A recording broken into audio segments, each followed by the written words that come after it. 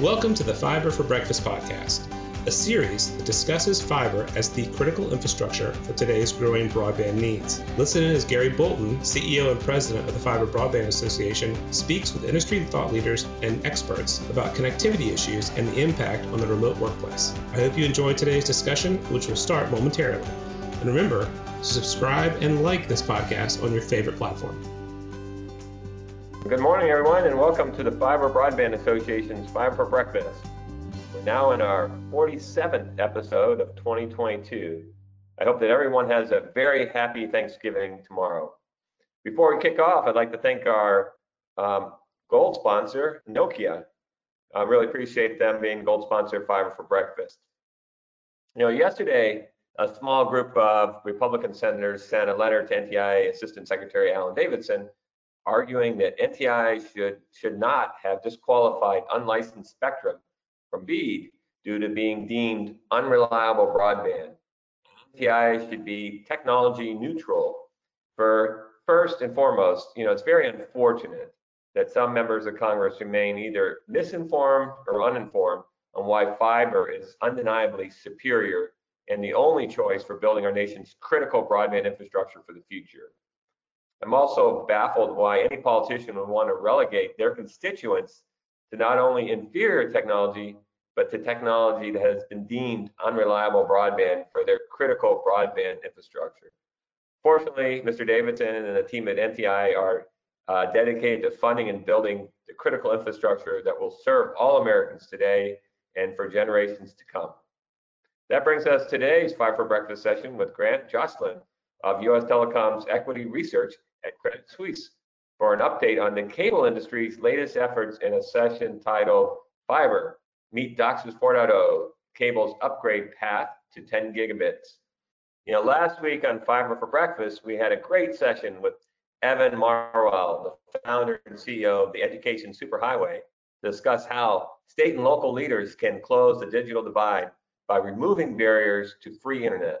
We greatly appreciate Evan's and the Education Superhighway's efforts to drive broadband affordability. And today on Fiber Breakfast, we have the pleasure of meeting with Grant Joslin of U.S. Telecom Equity Research at Credit Suisse for an update on the cable industry's latest efforts in a session titled Fiber, Meet DOCSIS 4.0, Cable's Upgrade Path to 10 Gigabits. Grant Joslin is the Vice President at Credit Suisse with equity research coverage in the U.S. communications sector and leads telecom technology and regulatory efforts. As an equity research analyst, Grant models and gathers evidence about the telecom and media industry trends, producing reports and events to help inform investment decisions. His work to understand the telecom industry encompasses new consumer applications, household budgets, the outlook for new entrants, regulatory and industry structure, and technical accounting.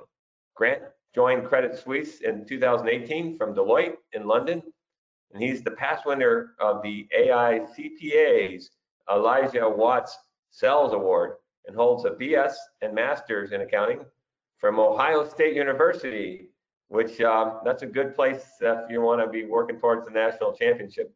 So hopefully, Grant, you guys will continue undefeated all the way to the playoffs there. Welcome, Grant. And for our audience, please type in your questions and comments as we go, and we'll get those into Q&A at the end.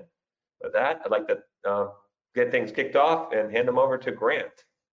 Thanks so much, Gary. Really appreciate you having me here. Be a lie if I said I wasn't worried for Saturday's game, but I think it'll be a really great one. So the genesis of this report is that we did a lot of work over the summer and in the early fall about the DOCSIS 4.0 upgrade path. I think it was a really big area of misunderstanding for our investors and sometimes in the trade press and things as well. So we're going to spend a little bit of time talking about kind of the fundamentals of DOCSIS networks, which I'm sure will be, way below the level of those of you who've actually built them in a past life, perhaps, but maybe a useful refresher for everybody else. And then we'll talk a little bit about the upgrade and what we think it means for these companies' strategies. So similar to one of my peers that I think was on Fiber for Breakfast a couple weeks ago, we cover and rate stocks in the communication sector. So in addition to cable and fiber operators, we've also got wireless and satellite under our coverage. We've got media, music, and theaters as well. So this is just a little reference to what we cover. Moving on to the next slide, I think I wanted to spend a few minutes setting the stage for how we look at the world for strategy. And so on slide, this next slide, we've got US density statistics here. So this is kind of how we chop up the US into different places and kind of the implications of what it means for the network. So, starting on the left, we've got deep rural places, very sparse, and then rural. Your core suburban and urban markets kind of in the middle, or about the middle 40% of the US population, and then about 30% in dense urban and downtown areas. And we'll come back to these a little bit later, but they give you a sense for how the networks and the choices that operators will make are a little bit different in each. And then the other piece of setting the stage is, this is added up FCC Form 477 data, so this is not the brand new data from last Friday, which I couldn't get done in time, but the prior census block level data. So this is kind of our map of the US in terms of the large operators and the small operators and how everybody intersects with each other. If you look all the way to the bottom right, what it kind of adds up to for us is that we think that currently we've got about a third of the country covered by telco fiber, maybe a couple percentage points higher because these numbers are a year or two old. And then the last thing I wanted to spend some time on is how we look at the internet and consumer utility for the internet. So we had a nice big bump in the rate of broadband usage and traffic growth in 2020 and 2021, driven by the quick transition of everything to being done at home, right? School at home, e-commerce, work from home, e-conferencing, telehealth. And that slowed down a little bit in 2021 and earlier this year, but we think that the long-term drivers of traffic growth are still pretty much intact, and we see that as on track to keep growing about 30% a year going forward. And on the right is application use and the bitrate requirements of different applications. So as a reminder, 80% of all internet traffic is video.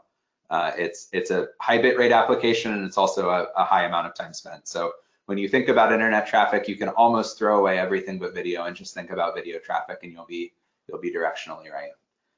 We did a report at the beginning of this year about the metaverse and AR and VR and holograms and all of the kind of GWAS applications that were being posited, late last year and early this year. And when we took a look at the network requirements, I think they were very demanding in terms of latency and loss and reliability and things, but still not really stressing networks in terms of just sheer bit rate or speed requirements. So even things like a really high-end VR setup or holograms, we're looking at 200 or 300 megabits.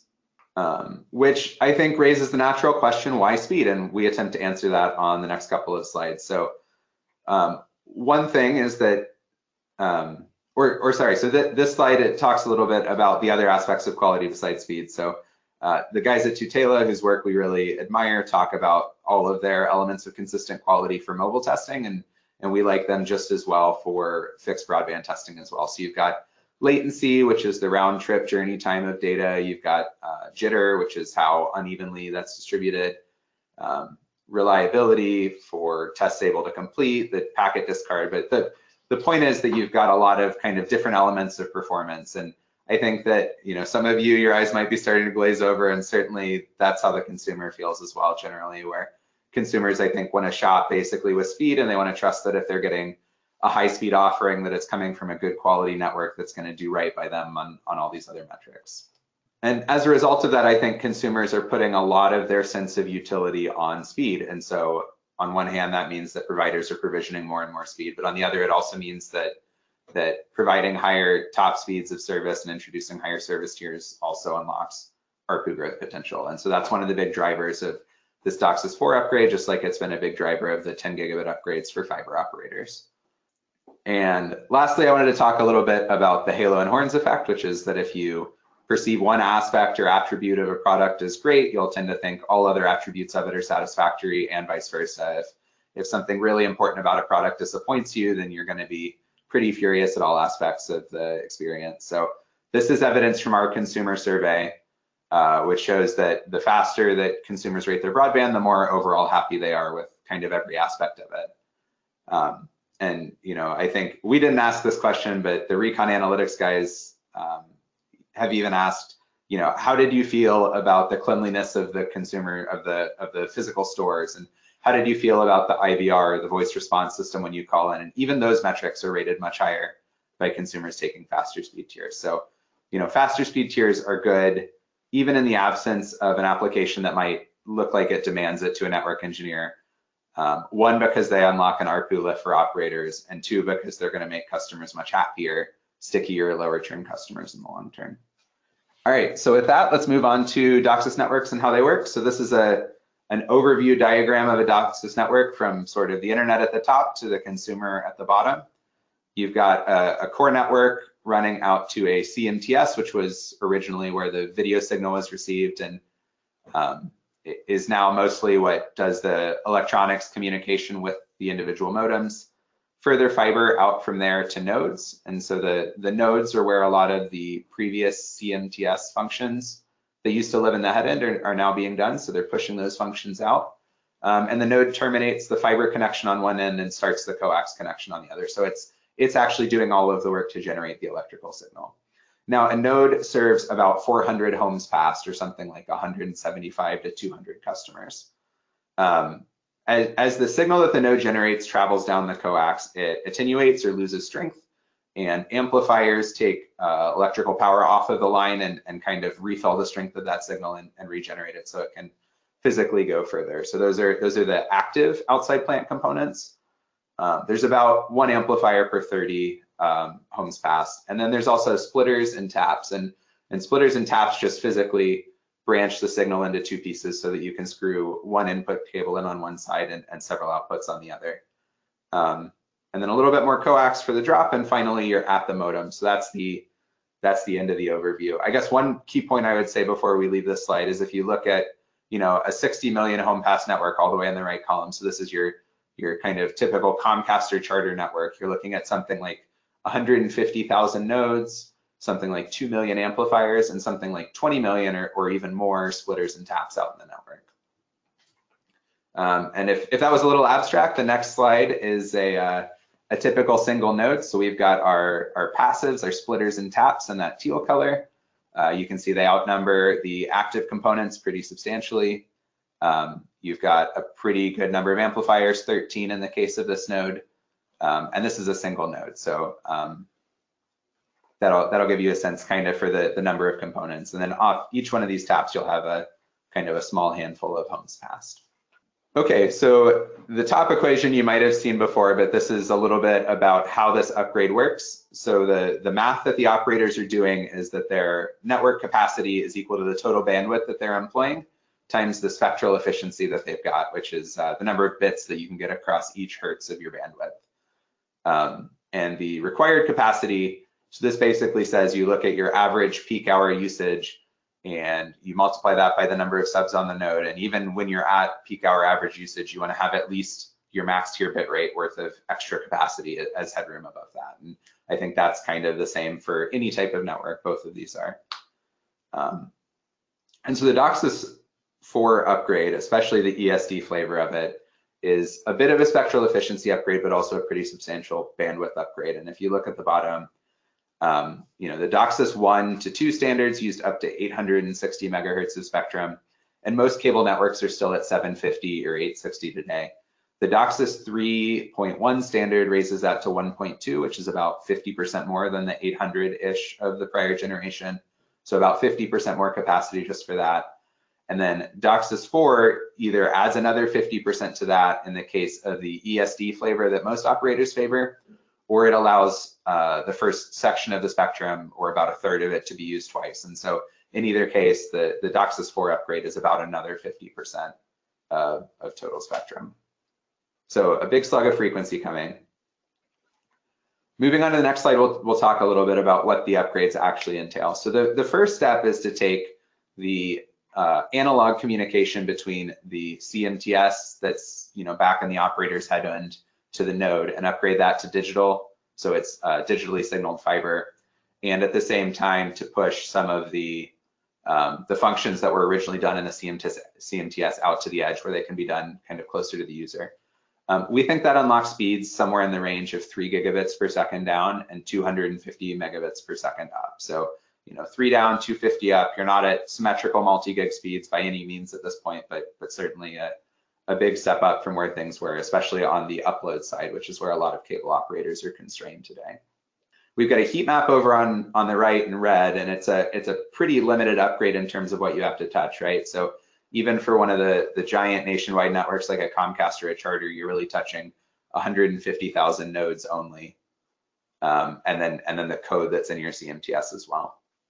The second step is harder. That's where you're going to all of those amplifiers, taps, and splitters out in the network, and you're physically upgrading those. So those outside plant elements have a rated performance up to a certain frequency max, and they can't perform reliably above that. And so if you want to go from 750 or 860 to 1.2 or 1.8, that's a component replacement. Those components are individually very cheap. It's just that you've got to go into pedestals in the case of a buried network, or you've got to go up on a cherry picker truck for an aerial network and individually swap them out. And so you're limited by just labor, the number of man hours that you have available for the task, and your ability to make sure you get all 20 million of those little components in.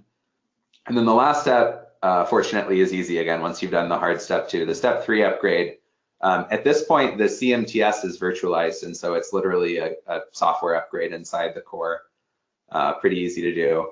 The nodes that were installed in step 1 are modular, and so it's a little device like a hard drive, and you swap open the clamshell, you unscrew a handful of screws and swap the new one in. And then lastly, to get this full like 9 gig or 10 gig level of speed, you also need to replace the CPE, the modem inside the house. But fortunately, the DOCSIS standard is downwards compatible, and so that means that if you've got somebody who's happy continuing to receive 5 gig service or 1 gig service or something, there's no need to upgrade those. So it's not necessarily that the entire set of modems of an operator needs to be upgraded in one go. It's more that just for the early adopters, and then as the speed tier becomes more and more mainstream, they'll kind of work that through over time. So that means that step 1 is pretty easy and actually well underway. Comcast has said they've done about 1/3 of their footprint, we believe. Step 2 is harder, and the components for it are just becoming available now. And then step 3 is, again, cheaper and easier relative to step 2, but kind of not in the cards for a few more years. And I guess the last important thing before we leave that slide, is that this is a pretty flexible upgrade. And so you can stop after step 1 and you've got a working network, or you can stop after step 2. And when we move on to the next slide and we think about the different physical topologies and competition that we were talking about earlier, we expect kind of different choices to be made in different areas. And so if you're in an area where you've got maybe millimeter wave fixed wireless and you've got 1 fiber competitor, 2 or 3 fiber competitors even, that's the kind of area where you would prioritize it first. And as soon as you've got components coming in, you would look to do those upgrades. Likewise, in a moderately dense area where you might not have millimeter wave competitors, but you would have 1 fiber builder plus 1 cable company, we expect those to get done pretty quickly. In a little bit sparser areas like a suburban area without fiber, I think that the cable companies will look at this as a defensive move, and so they'll kind of make the upgrade a little bit slower to try and scare off a potential fiber build if they can manage that, or at least to take advantage of a little bit of benefit on churn and a little bit of benefit on ARPU. And then rural and deep rural areas, I think the upgrades will be more gradual, but the step 1 upgrade at least is not a super involved, touch every component in the network kind of thing. And so we think that upgrade will come quicker, and it'll just be over time, and to the extent that fiber makes it into these more remote and more rural areas, that we'll see the more difficult, more expensive steps 2 and 3 done. A little bit on costs, I think that everybody's got kind of a different competitive set and different groups that they're worried about. But the big question, I think, for investors was, is this going to totally blow up the capital spending plans of the cable companies and really expand the amount that they're spending every year? And we don't think that's necessarily the case.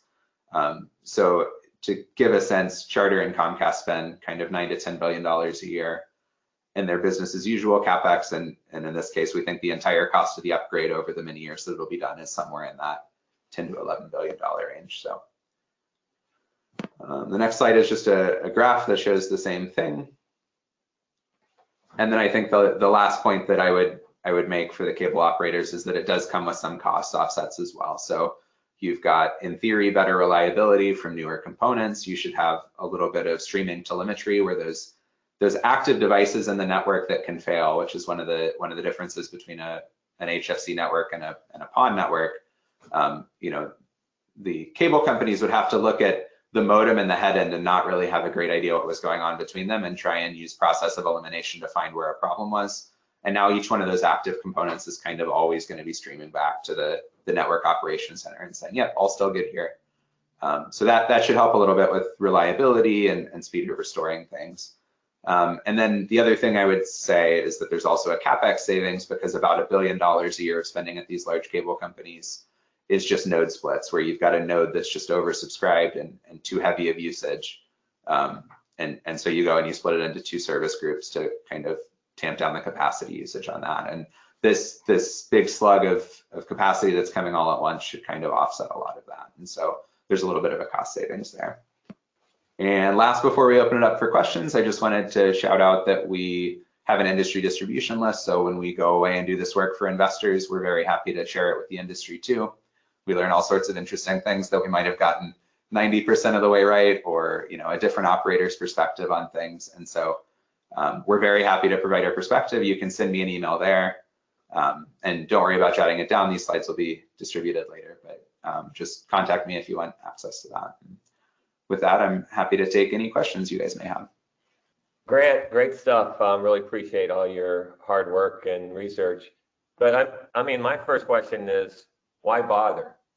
Because if you look at, I mean, it's kind of more philosophical, right? Does the cable industry really want to hang their identity on kind of a dying architecture, or do they want to really focus on being a service provider and kind of distancing themselves from the cable moniker?